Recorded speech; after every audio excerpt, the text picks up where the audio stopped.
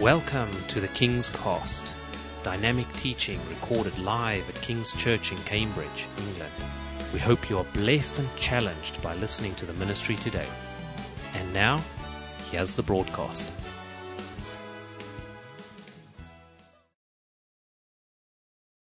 Amen. Turn in your Bibles this morning, if you could, to Matthew chapter 24. Matthew chapter 24. And we're going to be picking up again on part 2 of a series. If you weren't here last week, I started a 3-week series, kind of a small introduction really to the end times and focusing on the end times mentioned in Scripture. And last week, in week 1, we looked at being ready for Jesus to return. I chat to lots of people, and I said it last week, sometimes people talk about their Christian faith, but they never really mention much about the fact that Jesus is coming back soon. And I think it's a pretty crucial thing for us to look into, that Jesus said, just as much as he talked about his death, his resurrection, he mentioned that he was coming back. And that's exciting, isn't it? I don't know about you, but I get excited. I don't get excited when things go wrong in the world, but I get excited that Jesus said he's coming back for those who believe. Last week we looked at, week 1 was called Ready or Not. It was looking at that aspect of, are you ready for this? If you look at the New Testament church, the early church, Paul, particularly in Thessalonians, talks to them about the expectancy they had of Jesus returning. They were so expectant that some of them felt like giving up their jobs and jacking everything in just so that they were ready for him to return. Now here we are 2,000 years on, moved on from that, and you think to yourself, some people can think, well, has Jesus got this all wrong?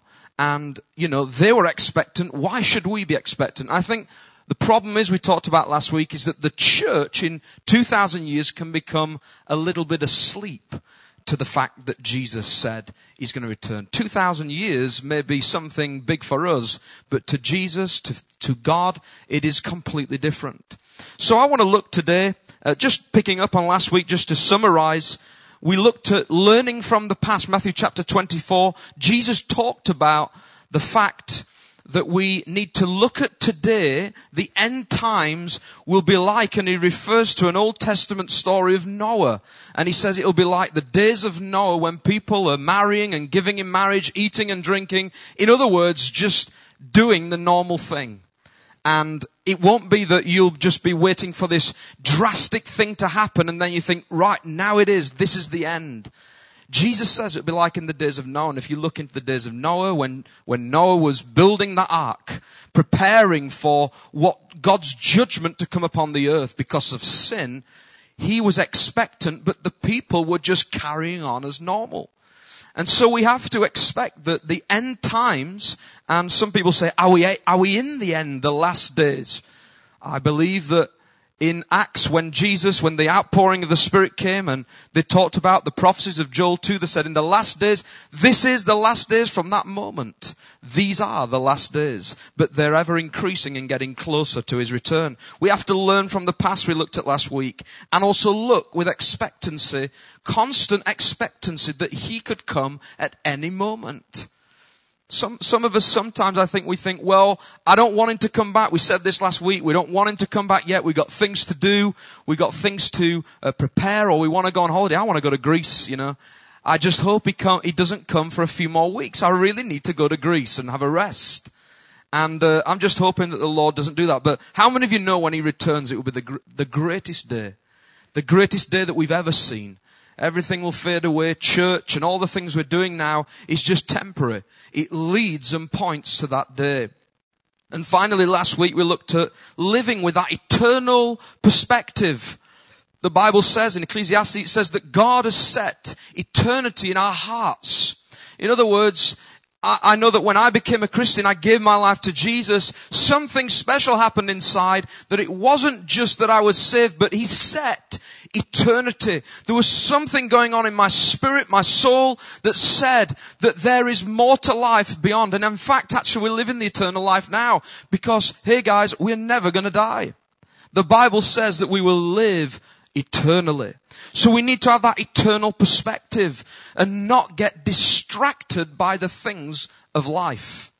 You see, I believe that when Jesus talked about it, he says it's in the days of Noah, people are getting married and doing all these things.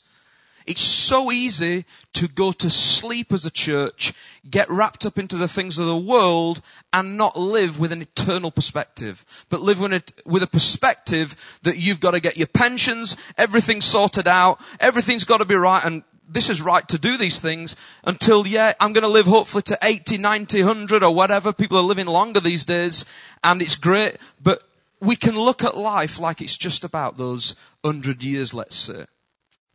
But it's not about that. It's an eternal perspective. In fact, when you have an eternal perspective on life, it will change the way you operate on earth.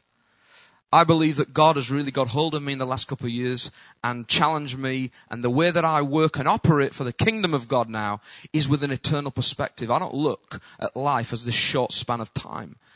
We have got a job to do, and we've got to rescue people. Amen? With that eternal perspective. Week 2 this week, we're going to be turning, if you're already there, in Matthew chapter 24. And the title of this message today is Reading the Signs. Reading the Signs. Matthew chapter 24, we're going to pick up a little bit earlier than where we were last week in verse 1. And it says this: Jesus left the temple and was walking away when his disciples came up to him to call his attention to its buildings. "Do you see all these things?" he asked. "Truly I tell you, not one stone here will be left on another. Every one will be thrown down." As Jesus was sitting on the Mount of Olives, the disciples came to him privately. They said, "Tell us, when will this happen? And what will be the sign of your coming and the end of the age?" Jesus answered, I wish I was there that day when he answered this question. "Watch out that no one deceives you, for many will come in my name, claiming I am the Messiah, and will deceive many. You will hear of wars and rumors of wars, but see to it that you are not alarmed. Such things must happen, but the end is still to come. Nation will rise against nation and kingdom against kingdom. There will be famines and earthquakes in various places. All these are the beginning of the birth pains. Then you will be handed over to be persecuted and put to death, and you will be hated by all nations because of me. At that time, many will turn away from the faith and will betray and hate each other. And many false prophets will appear and deceive many people. Because of the increase of wickedness, the love of most will grow cold. But the one who stands firm to the end will be saved. And this gospel of the kingdom will be preached in the whole world as a testimony to all nations. And then the end will come. So, when you see standing in the holy place the abomination that causes desolation, spoken of through the prophet Daniel, that's Old Testament, let the reader understand. Then let those who are in Judea flee to the mountains. Let no one on the housetop go down to take anything out of the house. Let no one in the field go back to get their cloak. How dreadful it will be in those days for pregnant women and nursing mothers. Pray that your flight will not take place in winter or on the Sabbath, for then will be great distress, unequaled from the beginning of the world until now, and never to be equaled again. If those days had not been cut short, no one would survive. But for the sake of the elect, those days will be shortened. At that time, if anyone says to you, "Look, here is the Messiah," there he is, do not believe it. For false messiahs and false prophets will appear and perform great signs and wonders to deceive, if possible, even the elect. See, I have told you ahead of time, said Jesus. So, verse 26, if anyone tells you, "There he is, out in the wilderness," do not go out. Or, "Here he is in the inner rooms," do not believe it. For as lightning that comes from the east is visible from the west, so will be the coming of the Son of Man. Amen. Amen. Father, I pray this morning, let your words speak into our hearts. Lord, we're expectant. We want to be ready as a church for when you return. In our hearts, we want to have an eternal perspective. Lord, let your word speak to us today to reveal, just as you did when you spoke to those disciples there on that day, that you reveal to us, Lord, so that we're ready for your return. Amen. Amen. This story here, just looking at Jesus responding to these disciples, it's the kind of question that I'd love to have asked Jesus myself. If he mentioned a few times about his return, and I'd want to ask him and say, when is it you're coming back? You know, we want to know, we want to prepare. We want to prepare for your return. It's interesting that actually the disciples here in this story, if you read it, did not get onto the subject of the end times. They didn't talk to Jesus immediately saying, we want to know about the end times. We want to know about the last days. In fact, it all triggered from one thing. When they began to glorify the temple, they began to look at the temple saying, Jesus had just been inside the temple in chapter 23, if you read it. In fact, he has just given one of the most criticizing messages to the religious leaders in the temple that he's just leaving. He's just told them how hypocritical these religious leaders are in the temple. He's told them about how they don't really live the faith out, that they're trying to draw people in. And he criticized them. You read it, chapter 23. He's just leaving after chapter 23, coming out of the temple, and then it's like he's just had this major kind of attack in a sense on the religious leaders. And then the disciples almost are like thinking, wow, is he really bothered about the temple? And they're turning and saying, look at this amazing temple. Look, I think it's in Mark, it says, look at the stones. Look at the size of these stones. I know that when we did the project here outside and we were redoing the stones up, I was so overwhelmed by seeing some of the size and the pieces of the stone that were going back into the church when they'd been took out. And I was overwhelmed by the weight of these things, that these guys were carrying them up. But in this temple, you can imagine the disciples were turning around almost saying to Jesus, look, you're not really overwhelmed by this temple. This temple that kind of, it represents Judaism, it represents us. And Jesus turns around and he says, he doesn't go, oh yes, I love the temple. He turns around and says, do you realize in the future, in my words, do you realize that one day everything that you're looking at and glorifying here is going to be gone? Everything that you're looking at is going to be gone. If there's anything there, I'd like to say this, that some of us can look in our faith, in Christian faith, that we focus on buildings, church, we focus on the grandeur of everything, and we forget actually it's all about Jesus. We're all busy looking at how beautiful the stones are. We're looking how beautiful the churches are, how beautiful we've created and made church look, when actually it's all about Jesus Christ. And Jesus is basically saying to his disciples, look, listen guys, I know you like the temple. I know I've just done a criticizing message in there to these guys and told them what I think.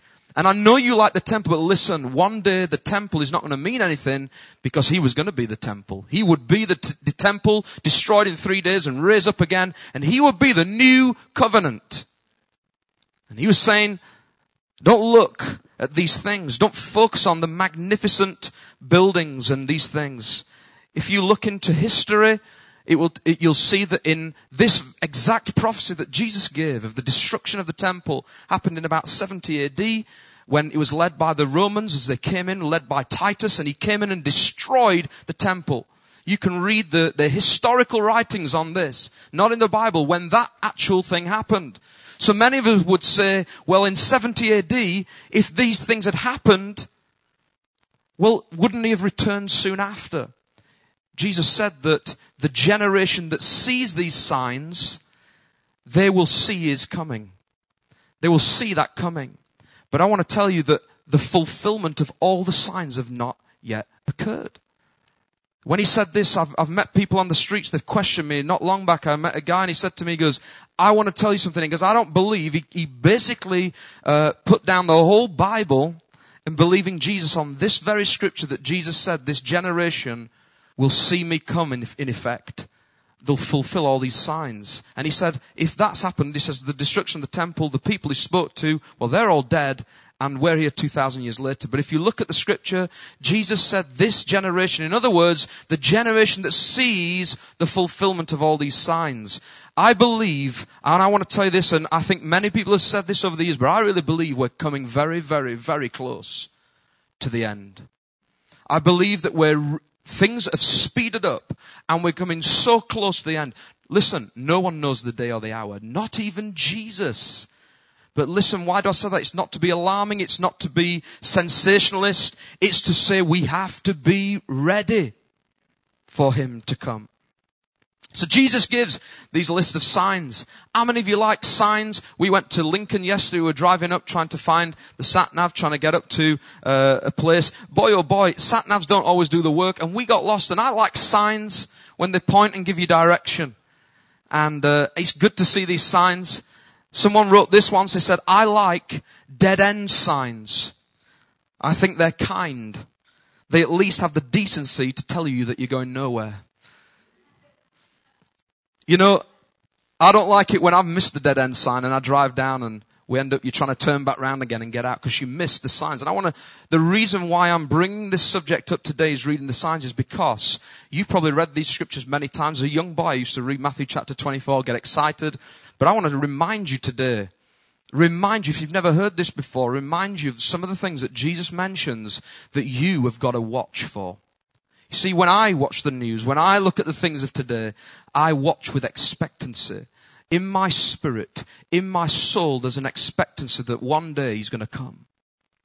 I want to look at 7 signs here that I've put into context. 7 signs that Jesus mentions to observe. Number 1 today is this.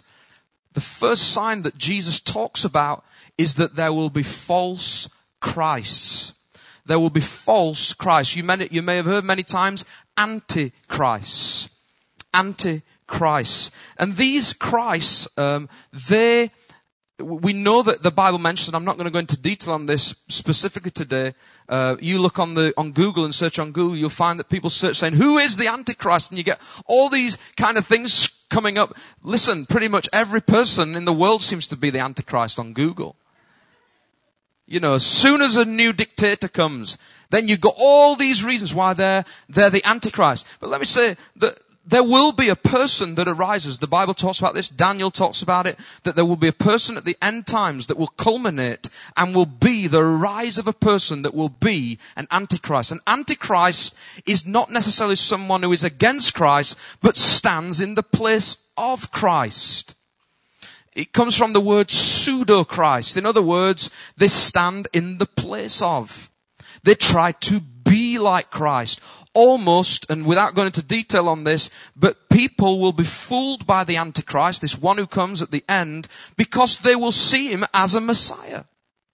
How many of you know that the Jewish people still are waiting and seeking this Messiah that will come? And they don't know that Jesus is the Messiah. You know, I saw a brilliant video recently of the Jewish people seeing and being read for the first time Isaiah 53 that talks about, prophesies of Jesus coming. And these people, it was like they'd never heard this before. The truth of the one who would give his life and be the suffering servant that they didn't expect. And I want to tell you today that Antichrist will come. There will not just be one Antichrist, but listen, I look at today at the society and look at the world, and there is a rising Antichrist spirit. There is a spirit amongst people that is Antichrist. It tries to stand in the place of Christ. It tries to become like the Messiah, the one who's going to solve all the problems. Without going into detail, there will be one that arises. We will see. That arises and tries to be the one that brings peace in particularly in the Middle East, but around the world. How many of you know today that today it has got so bad that people don't expect peace anymore? I was speaking to someone yesterday. They said, you know, to go on holiday now, you just have to expect that you don't know when you're going to die, even on a sun lounger. I mean, this is the truth. I never thought, the last time I went away on holiday, we're going to Greece, I never thought that a time would come when you would not be at peace on a sun lounger. I even noticed this, and I've mentioned it before, that in 2004, I better get the dates right, Emma's not here, when we got married. She's not here. Is that right? 2004? I said to someone yesterday, there's a few pivotal dates I have to remember. That's all.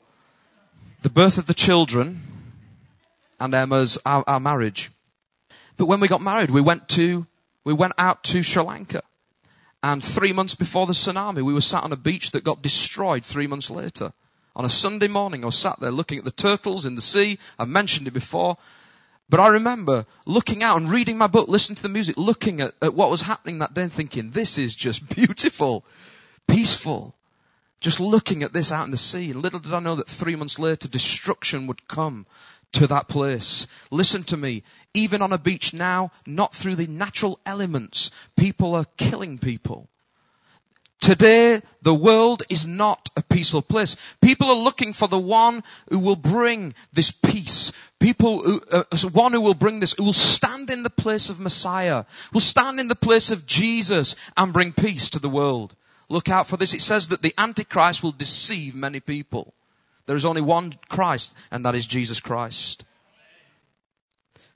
You know, when I was working in my old job, one of the projects we used to work on at one time is looking at, I used to work a lot in an area where we looked at the people working in the fake industry, producing fake goods. And boy, oh boy, I learnt some things. Some of the people I used to work with, they were some of the biggest manufacturers who produce goods that we have today. Drinks and food goods. And I was speaking to one of the top men one day of these companies, because I had to do some graphics and things for them. And he said to me, some of the products that we have now on the shelves, people are producing that many fakes and good fakes that now what we have to do is we can't do anti-counterfeit measures because they're so good at copying the anti-counterfeit measures, we just can't keep up. So actually the technology of trying to do things like holograms and things on the back of bottles to stop people faking things, they said we've gone back to basics. And what we do now is this, we put an error in the text on the back of the bottle, so that we know there's only us knows where that error in the spelling mistake is. The people who are counterfeiting don't look for mistakes. They look for perfection. And listen to me. There is today, you look in the world, you don't know what's fake and what's real. You've got no idea half of the time. I was watching a program the other day on people producing fake detector tests to go through the airports and getting security people into nightclubs. And they said these fake devices look so real, but yet they don't even detect weapons, so people then get the weapons in. The world is getting to a point where we see things, we get tricked by the fake that looks so close and stands in the place of, and that's what the Antichrist spirit will do. It will look not like it's got two red horns and not look like it's evil, but it will look good. It will look good. And people will put the people of Christ down because they'll say, we're the ones who look like the odd ones. Listen, Jesus says, I'm telling you ahead of time. This is coming when an antichrist spirit will rise up. False Christs who try to stand in the place of. Jesus said this in verse 26. If anyone tells you, there he is, he's out in the wilderness. This is meaning Jesus. People telling us today, we've seen him, he's here, or he's in this country, or he's appeared here. Jesus says this, listen very carefully. Do not go out. Here he is in the inner rooms, they say. He says, don't believe it. For as lightning that comes from the east is visible even from the west, so will be the coming of the Son of Man. In other words, listen, you will not have time to be told that Jesus has come. Listen to me. You will never have time to have this forewarning that he's appeared and he's just appeared in Florida. You've got to get a flight out there, or he's appeared in Jerusalem. You've got to get a flight and everyone's trying to listen, it will never happen this way. Just as lightning is visible from the east and the west, in a split second, Jesus will return. And every eye will see him and everyone will bow their knee and acknowledge that he is the Son of God. There will not be a time for you to digest or work out, is this Messiah? Jesus will come at an hour we don't expect, but we need to be ready. But when he comes, he says it will be like lightning. I want to tell you, even today, I don't know that he could return even today. Before this service is out, before we even get to the coffee, he could come. And that's not again being sensationalist, but we have to be ready. Expect false Christ. Number 2, today he said this. Expect wars. He says rumors of wars. Rumors of wars. He says this, Matthew 24 verse 6, you will hear of wars and rumors of wars, but see to it that you are not alarmed. Listen to this very carefully. Such things must happen, but the end is still to come. How many people walk around with the boards on them saying the end is near when wars come, and you see that on the internet there's a rise, and on God TV maybe and Christian channels, there is a rise as soon as wars begin to occur that people say he's coming now. Listen, Jesus is not going to return with a war. There's not going to be a massive war for him to necessarily come. It will not end in war. It will end in his coming. He will appear. But many of us think, look, Jesus says there'll be rumors of wars, but he says, don't be alarmed. And many of us get so wrapped up in these things that we say, this is it, this is the end, and we're alarmed by it. He says such things must happen. I'm not saying that we shouldn't want wars to happen. We should do everything we can to stop these kind of things occurring. The trouble in the world. We should do this, and I believe that God wants us to do that. Have a heart to stop people killing each other. But at the same time, when it's out of our control, we should also be ready and know that these things are gonna come. These things are gonna come. Let me tell you, as the time comes towards the end, darkness will get worse and worse, but there will be a light that increases, and it will be the light of Jesus Christ himself. I want to be in the light. I want to be amongst those who are living in the light. Paul says that we are children of the light, not children of the night. And I want to be one of those. Many will say this, they'll say, well, the wars, they've been occurring for years. World War I, there were nearly around 70 million people died in World War I. World War II, around 70 million again. People look at these times and say, well, if these are these pivotal moments, and I'm sure then there were preachers just like today, people like me reading from Matthew chapter 24 saying, this is it. Listen, when I preached today, I thought to myself, many people have preached this message through the years, through 2,000 years, said the same thing, he's coming soon. But listen, how much sooner will he be coming today than 1,000 years ago? He's coming. And then when these wars happened and they occurred, World War I, World War II, and many other wars to mention, people dying and losing their lives. Listen to me. We should not get alarmed thinking that's it, the end is about to happen tomorrow because of a war. Jesus is coming will be the end. His return. Next week I'm going to be looking at this on the day he returns. Many of you may have different views on the rapture and heard many Americans read the books about being left behind and the rapture. Next week I'm going to be looking at that actual day when Jesus comes back and what it will be like, and my personal view in a sense, and something for you to digest and think about. But that day's coming. But we shouldn't expect that all of a sudden a war occurs, be alarmed, this is it. It's going to happen now because of a war. These things must happen. It scares me and worries me in one sense when I look sometimes, and you've got people like in Iran at the moment who are already saying they want to erase Israel off the map. They want to get rid of Israel, the nation of Israel. You know this, that when it was destroyed in 70 AD, the temple that Jesus talks about, and over the years, Israel did not become a nation until 1948. But we know now it stands firm as a nation. And listen, there's one thing you got to do is keep your eye, I always do, on Israel. Keep your eye on what's happening in Israel, because that is God's land. It's where the promise is. It's where the promise of the new covenant came through. And listen to me, whatever any man says on the news, whatever anyone says against God's land, it will never come to pass.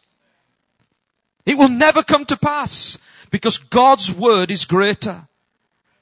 I want you to turn with me to see this as one of the prophets said this in Zechariah chapter 12. To look at what God believes and speaking of the end times. Zechariah chapter 12 verse 1. He said this. It should be on the screen as well. The Lord who stretches out the heavens, who lays the foundation of the earth, and who forms the human spirit with a person, declares, I am going to make Jerusalem a cup that sends all the surrounding peoples reeling. Judah will be besieged as well as Jerusalem. On that day, listen, this is the end. This is the final battle it talks about in the Bible, the very final day, when the armies are surrounding. On that day, when all the nations of the earth are gathered against her, that's Israel, I will make Jerusalem an immovable rock for all the nations. All who try to move it will injure themselves. God's word is greater. We sing the songs, our God is greater, our God is stronger. Listen, there's going to be a day when you will see, when every eye will see, armies are coming round Israel, and it is the final battle on the day that Jesus returned, the Lord's day, and he comes back in his glorious appearing. He will not allow these armies to destroy his land. I cannot wait for that day. We're going to look at that next week, what it is for that day when people will meet Jesus. We'll meet him face to face. The end is not going to end in war for you to get alarmed. You'll know when all the nations of the earth gather, this is the end. We're going to see. But listen to me, we should not be alarmed by the wars that are happening in a sense that it doesn't mean we shouldn't respond to them, but we shouldn't be alarmed thinking this is it, tomorrow's coming because now there's been another war. Number 3 today, the next sign that Jesus mentions to the disciples, he says this, there will be famines and earthquakes. Famines and earthquakes. Jesus said, verse 7 to 8, there'll be famines and earthquakes in various places. Not just in the place where he was, but he says they're going to be in various places. All these, he said, now this is important, are the beginning of the birth pains, he said. All these are the beginning of birth pains. Now, I'm sure you could say to me that, well, earthquakes again, famines, they've been happening all the time. Yes, they have. But if you look today, the world in its situation in famine and earthquakes is increasing in intensity. More than we've ever known. I watched it was about a year and a half ago or so. I watched a program on TV where there were guys sat around the world monitoring earthquakes. And they said on that program then, quite clearly, that there is an increased intensity like they've never seen before in a short space of time on the frequency of earthquakes. You see, yes, these things have been around. Jesus is saying these are signs. They're not for you to, as soon as you see it, that you pack your bag ready, but to just know, to see the signs. These things are going to come. But there is a frequency that has been coming upon these things. There is so much suffering in the world, and many times I go out and I meet people on the streets again, and they said to me this question, why does God allow suffering? It's one of the biggest questions you get asked. Why is God allowing these things? Listen, I'm going to tell you something very clear, that since the beginning of the world, when sin came into the world, God loves the world with all his heart. That's why he sent his son to suffer for you. He did the greatest thing. He didn't have to because man had turned his back on God from the very beginning. But he said, I'm going to do the ultimate thing and I'm going to let my son suffer to redeem. Listen, in these times, we don't understand all the answers to questions. But just as Jesus says, these are going to be signs. I'm thankful that Jesus has paid the price to give us an answer so we have eternal life where there'll be no more problems like this again. And this day is coming. Suffering and trouble will be on people and the earth itself. It's going to be upon famine. You'll see it in famine. It looked like, in a sense, that when people don't have the food to eat, it's just like an earthquake. It's the shake of the foundations of the earth. People will be hungry. People will be desperate. I was so blessed yesterday to see statistics come through of the Nepal appeal that we did. Not necessarily our appeal, but the response just from the UK alone was something like £70 million was given to the Nepal appeal. Praise God. That's not just Christians, that's people who care, who love people, who want to help. That's a response, and it was great to see there was a breakup of how this money's been distributed across and helped people. People generally love to respond, and that's good. So we should respond to these things. God is looking for us to be loving as well through all this. Not to sit back, relax, and say, I'm not going to do anything because these are the signs. God's giving me the signs. These things must come. Therefore, I'm not going to do anything. No, in fact, He's looking at us saying, how are you going to respond as the people who are supposed to love with no conditions attached? How are you going to respond to these or problems around the world? And I believe that God is looking for us to do that. And there's some people I've met in the past that they sit back, relax, waiting for His return, saying, I'm just going to wait. These things are going to come. We should do it with love and respond as well. These things are going to come. Paul talked about this in Romans 8, verse 20 to 22. It should come up. It says this, that for the creation was subjected to frustration, not by its own choice, but by the will of the one who subjected it, in hope that the creation itself will be liberated from its bondage to decay and brought into the freedom and glory of the children of God. We know, he says, verse 22, that the whole of creation has been groaning as in the pains of childbirth right up to the present time. In other words, he's saying this, that right from the very beginning, the earth has been groaning with the birth pains, as in childbirth, waiting for the revealing of the sons and daughters of God. Amen. He's waiting for that day when He will return. He's waiting for that day when He will come back. And just like Paul said this, Jesus said, these signs are the beginning of the birth pains. It's an interesting thing that he says it's the beginning of birth pains. I know a few years back, trying to remember the date again, when Jacob, our first, was born, and I'll never forget that we'd gone through 9 months. Well, it seemed pretty easy. Emma seemed to find it pretty easy. 9 months, just, carrying 7 pounds or whatever it is around. It seemed pretty easy, but, through that time it was great on a night, by the way, because she was very tired. On an evening, 8 o'clock, it was very peaceful in the house. It got to about 8 o'clock, she'd just fall asleep. I used to time it, wait for her to fall asleep, and then I'd kind of watch what I want to watch on TV. It was really good. 9 months of watching what I want to watch. And not one thing happens. And I remember us getting all these books and looking at the stages of childbirth. This is where the stage of the baby's this size, and then you got all these detailed things and pictures of looking at what it is and what level and stage. And I remember we got all these books, we got really excited, bought the books and things like this. And then we're getting so long, and do you know what? There's a sense in which when you see the growth of the baby, but all the time thinking, is this ever going to happen? I can't imagine a day when this is just going to happen. Is it actually really going to happen that we're going to have a child? I can't believe this. And it's just a bump, and you're looking and you're reading the books and thinking, is this really going on inside? And we can't really see everything. And it's just like us today. We can't see everything. We don't know. We don't know everything what's coming. We don't know that there is going to be a revealing that great and glorious day when Jesus does come back. But Jesus said it's like the birth pains. Listen to me. One day out of the blue, it shocked me more than I think it shocked Emma. When the first pain comes, and she said, I've got a pain. I thought, that's the TV out of the window. It's all back to normal.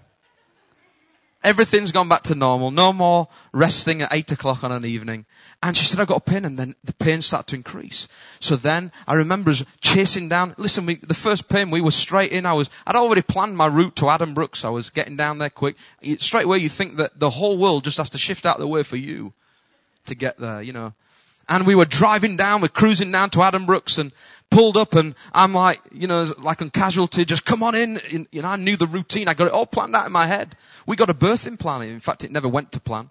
But we got a birthing plan. They told us, write out everything you want to do, and we planned it all out. And she comes in, we get right into the heart of the Rosie maternity, and we walk in there, and they said, no, this is not real. These are not the real pains.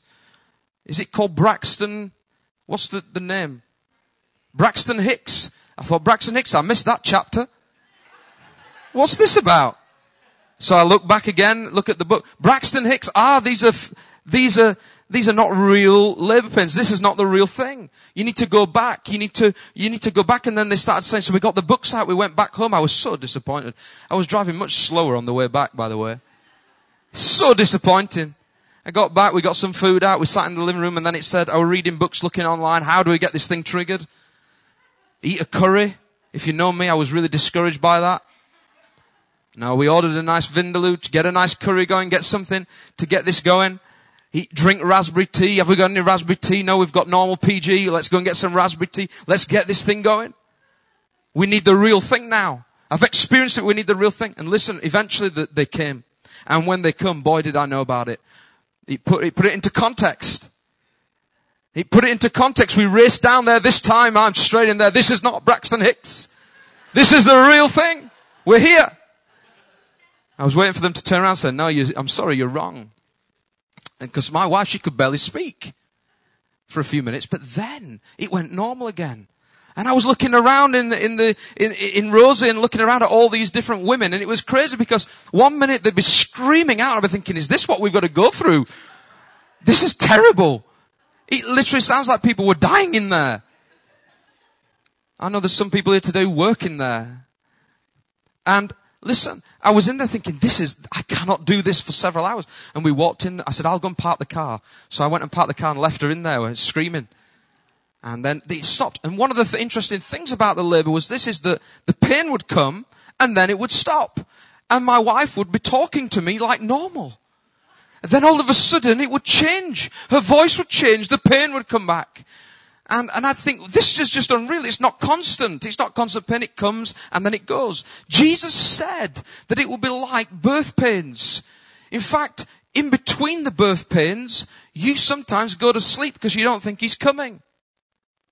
And you think, oh, it's all normal again. I'm not really sure he is returning. And then another pain comes, another earthquake comes, and it's another reminder to say, here's another one. This is no Braxton Hicks. This is the real thing. And God has allowed this way that it's going to happen and Jesus to return, that it gives us a sense of a forewarning. That when the pains come, when these things come, they're going to come in frequency. Now listen, towards the end, the frequency started to go up. The distance between each one got to the point where literally I couldn't have a conversation with my wife. You know, a conversation was out the window. And they said, the birthing plan had gone out the window too. I came back in and they said, do you want to go and have your baby in the pool rather than have it in a bed? We put a bed. We just said, oh, let's go for the pool then. That's the only one that's available. She went and got in this pool thing. And so everything went out the window, but listen, the frequency got so much so that there was not much of a gap between each one. Listen to me, Jesus uses this to show us that when you see the frequency of these things changing, you know that the time is coming, the end is near, as the frequency comes of these events. All these things we need to watch out for. Revelation 21 verse 4 says, God eventually, even though there is suffering, God will wipe every tear from their eyes, it says. There will be no more death or mourning or crying or pain, for the old order of things has passed away. In other words, one day when he returns, there's not going to be any more suffering in the world. There'll be no more pain. The old things have passed away and it will be a new day. Amen. Fourth sign is persecution, Jesus said, and disunity. Persecution and disunity. Matthew chapter 24 verse 9, he says, you're going to be handed over to be persecuted and put to death. And you will be hated by all nations because of me. You don't see that on people's fridge, do you? You will be hated by all nations because of me. Many of us don't expect persecution. He says, at that time, verse 10, many will turn away from the faith and will betray and hate each other. In other words, Jesus says this, there is going to be persecution coming to the church like you've never seen before that will even take the elect of people, the people of the faith, and they will betray each other and hate each other. That's why, and I I talk about this quite a lot, but that's why we have to be very careful in our churches these days that we're not looking at the stones of the temple and not getting too focused on the wrong things, but we are a strengthened, strong body to take any persecution that will ever come to us so that we stand strong as a family. Because the time when persecution will come, and believe you me, we will face it. There is an increase at the moment, not only in the signs that we're seeing here, but there is an increase in persecution at the moment. We see it on the TV. Christians being persecuted. Yes, there are other people in other religions persecuted, but there is an increased intensity. And we've seen it over the last few years of where now that it's no longer as it was in the world wars in the past, where planes would fly over and you would worry about whether you're going to get bombed and you have an air raid shelter. Listen, you can't even go to the supermarket today without knowing if your time's up. You've got no idea, because these days it's a completely different ball game. People to fight in wars these days and to do things, do it as quick and easy as this, without any multi-billion-pound plane. They can do it in Tesco's. Times have changed. Persecution's going to come. There's going to be a time when it will rock it will rock the church and separate who really are standing for the faith. And Jesus doesn't want us to be looking at how beautiful the churches are, and then as soon as persecution comes, it's shallow Christianity to the point that we fail and we start to hate and put down each other and leave. I want to tell you, Jesus says these things are going to come, so you got to be strong and ready. He says that people are going to hate you because of me. Now, that sounds like, do I really want to be a Christian? Yes, I do. Because I'll tell you one thing. I don't want to be following the Antichrist spirit. I don't want to be following the spirit of today that looks like it's trying to bring a fake pseudo-Christ. A fake in the place of Jesus, the Messiah. Jesus came, died for our sins, and he cleansed us for eternity. He's given us a path and a way back to the Father in heaven. There's only one who's done that. And there is only one who is ever going to do that. And his name is Jesus Christ. Thank you, Lord.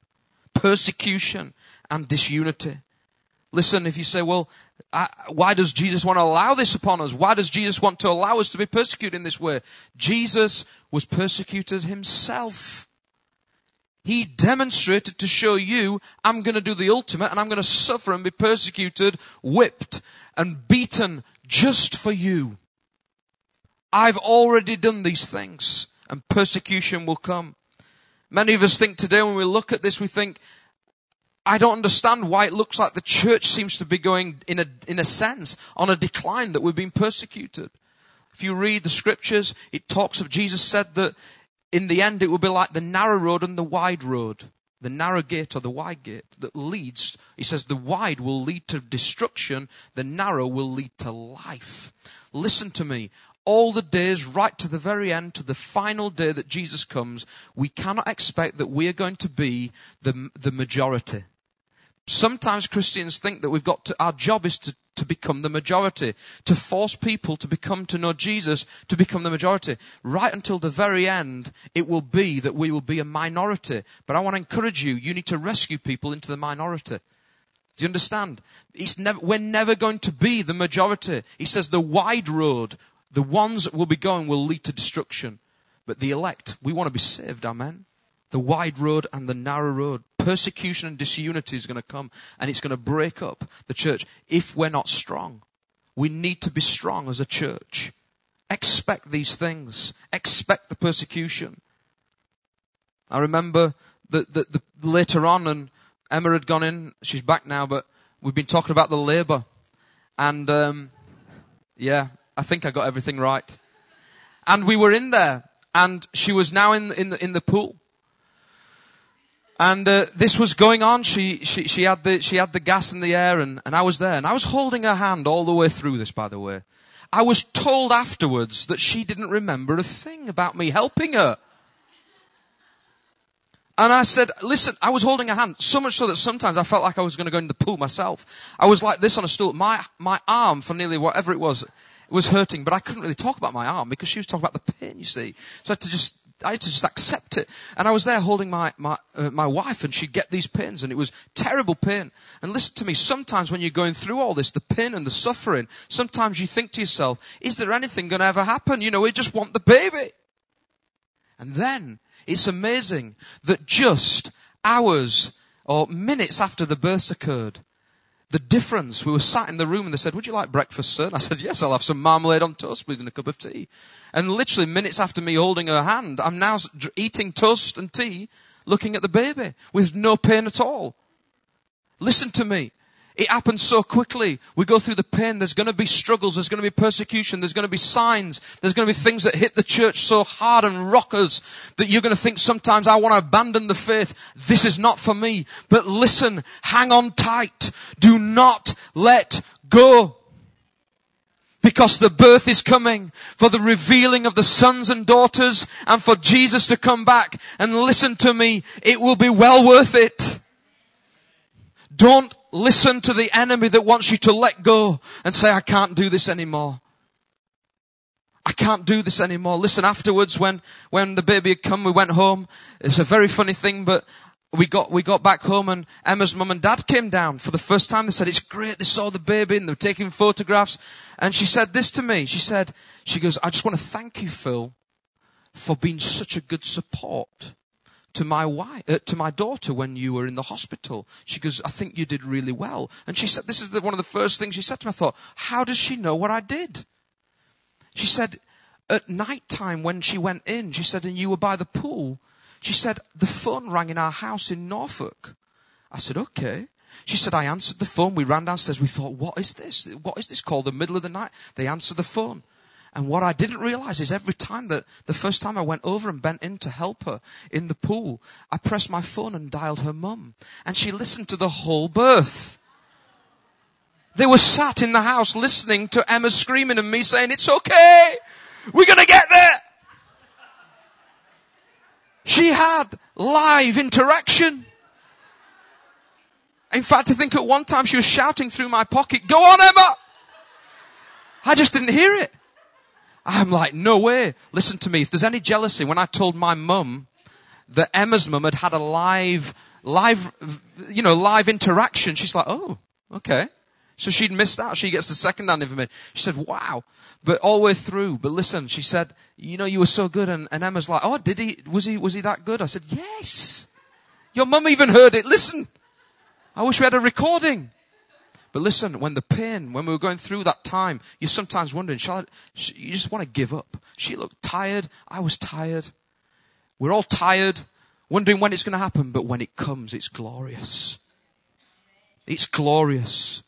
1 Peter 4, verse 12 to 13, speaking for the suffering for Christ, he says this, do not be surprised at the fiery ordeal that has come on you to test you, as though something strange were happening to you. Listen to this. But rejoice inasmuch as you participate in the sufferings of Christ, so that you may be overjoyed when his glory is revealed. There's going to be a day when his glory is revealed, when the birth happens, the revealing of Jesus. And that's when it comes, and you're going to be thinking, you forget the pain. And why is it so many people can go and have a second and third child, they forget the pain? Afterwards, you're not going to remember this, says Jesus. It looks bad now, but there's going to be a day, if you follow me, when you'll look back and say, you forget the pain, and it will be a new day, amen. Number 5, I'm going to try and go through quickly. Number 5, another one is false teachers. We have false Christs that are going to come. False teachers will come, says Jesus. He shows us that it's not just going to be about false people who stand in the place of, but people who teach and prophesy. When he says prophets, I think he means teachers as well, in a sense of people who are speaking about things that can deviate us from the truth. I want to encourage you today, there's many, many things are going to come through where it will look like, in a sense, that Antichrist spirit, that in the place of it will look like everything is like Jesus, but it will have something that deviates away from him. Anything that does not point to Jesus and lift and elevate him high is not of Jesus. We need to look to everything. Teaching always needs to come back to that truth. always needs to come back to that truth. I had someone recently, a Muslim brother came to the church here, and he walked into my office and he said, I want to have a meeting with you. I want to see you. And he came in, he sat down, and he said this to me. He said, I wanted to talk to you about your message. I think he'd heard what we've been preaching and speaking of around here. And he said, I don't believe it's the truth. And then I told him, we're seeing God do amazing things. Jesus says he will heal people. And he said this to me, he says, I believe this power is of Satan. I said to him this, it's funny you should say that, because people accuse Jesus of the very same thing. I said that in the times in the Bible, they accused him of the very same thing that says this power that you're operating in, the religious leaders said, the power you're operating in is of Satan. And Jesus turned around and said, a kingdom cannot be divided against itself. I said this to him, when I operate, I lift up the name of Jesus. The devil does not want to lift up Jesus' name. In fact, he wants to do the very opposite. And he didn't know what to say. I said, listen, everything we do is to glorify Jesus. If it never is, then listen, leave. Leave. Because it needs to always focus on Jesus. I consciously try to make sure that when we see the miracles, when we see healings, that we make sure it points back to Him. That it says this is about Jesus. Listen, miracles can't save you, but Jesus can. Hallelujah. False teachers are going to come. False teachers have false hearts. That's what they have. They have false hearts. Their heart is not towards or focused on Jesus. 2 Timothy 4, verse 3-5, it says, for the time will come when people will not put up with sound doctrine. Instead, to suit their own desires, they'll gather around them a great number of teachers to say what their itching ears want to hear. They will turn their ears from the truth and turn aside to myths. But you, he says, keep your head in all situations. Keep your head. Make sure you keep to the truth. Number 6, there will be an increase in evil, Jesus said. There'll be an increase in evil and wickedness, and the love of most will grow cold, he said in verse 12. But he says the one in verse 13 who stands to the end will be saved. There is these days a sense that there is a love more about self than others. I don't know, I mentioned a story recently. I was shopping for a camera. And you know the story, the Tesco's thing? I'm still looking at cameras. I'm still researching and looking at cameras. I'm still waiting for Tesco's to phone me back and say, you got a free camera. You know the story. They haven't phoned me yet. I'm praying about it. Praying long and hard. So I've been looking at cameras. And one of the features that I found is someone came to me the other day, said, it depends what you want to use the camera for, sir. What would you like to use the camera for? I said, well, to take pictures. He said, do you want to do portraits? Do you want to do landscapes? Do you want a big zoom on it to focus in on objects far away on your holiday? And I'm talking about all these different things he said. And one of the extra things he said is, he goes, this one's a really good one. And he showed me this camera and he said, this one's got a selfie screen. I said, a selfie screen? He said, yeah. He says, the screen flips up now 180 degrees so you can see yourself to take pictures of yourself. I'm like, wow. I mean, did you know that selfie is now in the dictionary? The word selfie is now in our dictionaries. And he said this, and I thought, I remember the days when people avoided the photographer because they didn't want their picture taken. Now the cameras have features so you can take your own picture. No one's even worried anymore about being, not having a picture took. They want to take them themselves. Our generation is changing so that we begin to love ourselves more than others. We joke, but it's true. The selfie hit the dictionary. It's all about self. That's what the whole problem of the beginning of the world was. Self. And there's going to be a time when people focus on themselves more. The love of people will grow cold and there will be increased wickedness. I'll tell you today, you turn the news on, another sign again you're seeing, there's an increase now in our nation, in nations across the world of lawlessness, the spirit of lawlessness coming upon the land, where people's love has grown cold. They begin to think more about themselves more than anyone else. And I want to tell you, look at these signs. Jesus said, I'm telling you ahead of time so you know. But there's one final one that Jesus gives right to the end. And this is the one, I believe, That actually we're seeing all those other signs in increased intensity. In fact, we're seeing this final one in intensity. But this is the very thing, this final sign, that is holding back the return of Jesus. And that is the spread of the gospel. Do you know what? God's heart is to save everyone. God's heart is for everyone to come to know his Son. And the Son doesn't know the date, if you remember. He doesn't know the day or the hour, but God the Father does. And God's heart was to send his Son, and he wants to rescue everyone. And this will come only by people hearing the message of Jesus. And who's going to tell people? You and me. He says this, verse 14, Jesus said, and this gospel of the kingdom will be preached in the whole world, he said, as a testimony to all nations. And then he says this, and then the end will come. The gospel has got to go to the nations of the world. If you look today, there are apps now, apps on your phone that can tell you where the gospel's reached. And if you look at these apps, you'll see that the majority of the world in some remote places has now been reached. If you look right back to the very beginning when the commissioning of the church and they went out to start speaking, it was a very small area that the church spread across and Paul went on his missionary journeys. You look now and the gospel is beginning to touch nations all across the world. And soon, listen, Jesus says, this message has got to get out. The message so that they can accept me, accept my Son and be rescued at that time, on that day and that hour. And when that's done, when the final day, the cut-off deadline that only the Father knows, we don't know, he says the end's going to come.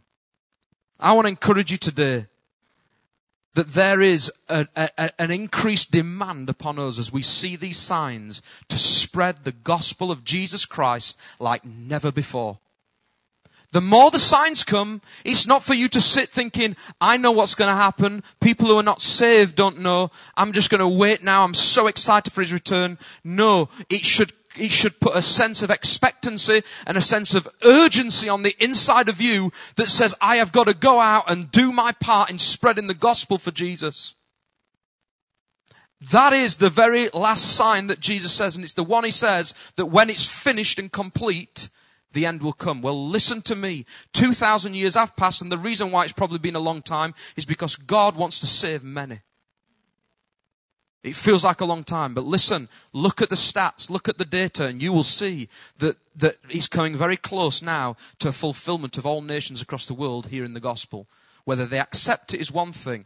They can hear it, but they need to accept it. But when they've heard it, they've had an opportunity and a chance to hear this salvation message. When that's occurred, Jesus said, the end will come.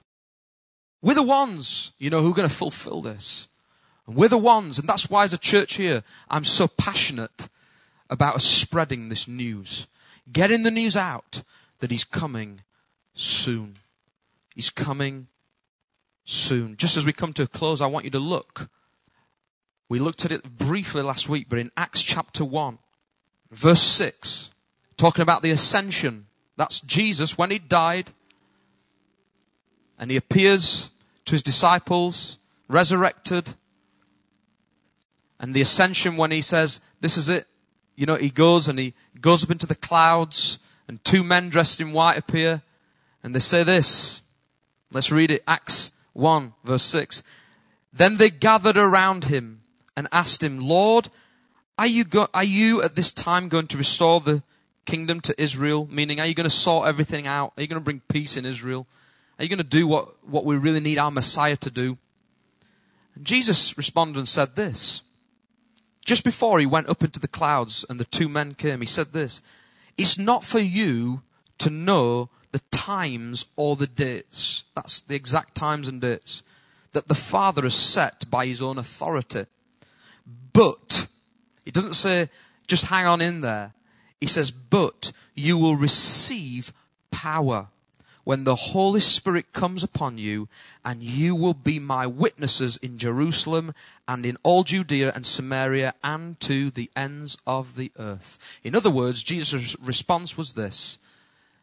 Don't worry about the dates. Don't worry about the exact times that God the Father has set in his authority.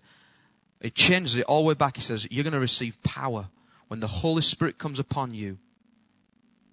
And do you know what? When that happens, you're not going to worry about times and dates of the exact hour. You're going to worry about rescuing people. You're going to worry about bringing people to the knowledge of me. There it is. And then he went. And then the two men dressed in white said this. They said, don't stand here being worried. Don't look terrified. The same way you've seen him go up into the clouds, he will return. He will return. Thank you for listening, and we trust that the Word of God has inspired you today. For further information about King's Church, or to access our large archive of other recordings, go to www.kingscambridge.org. If you're listening on iTunes, we would love you to leave us some feedback. God bless and goodbye.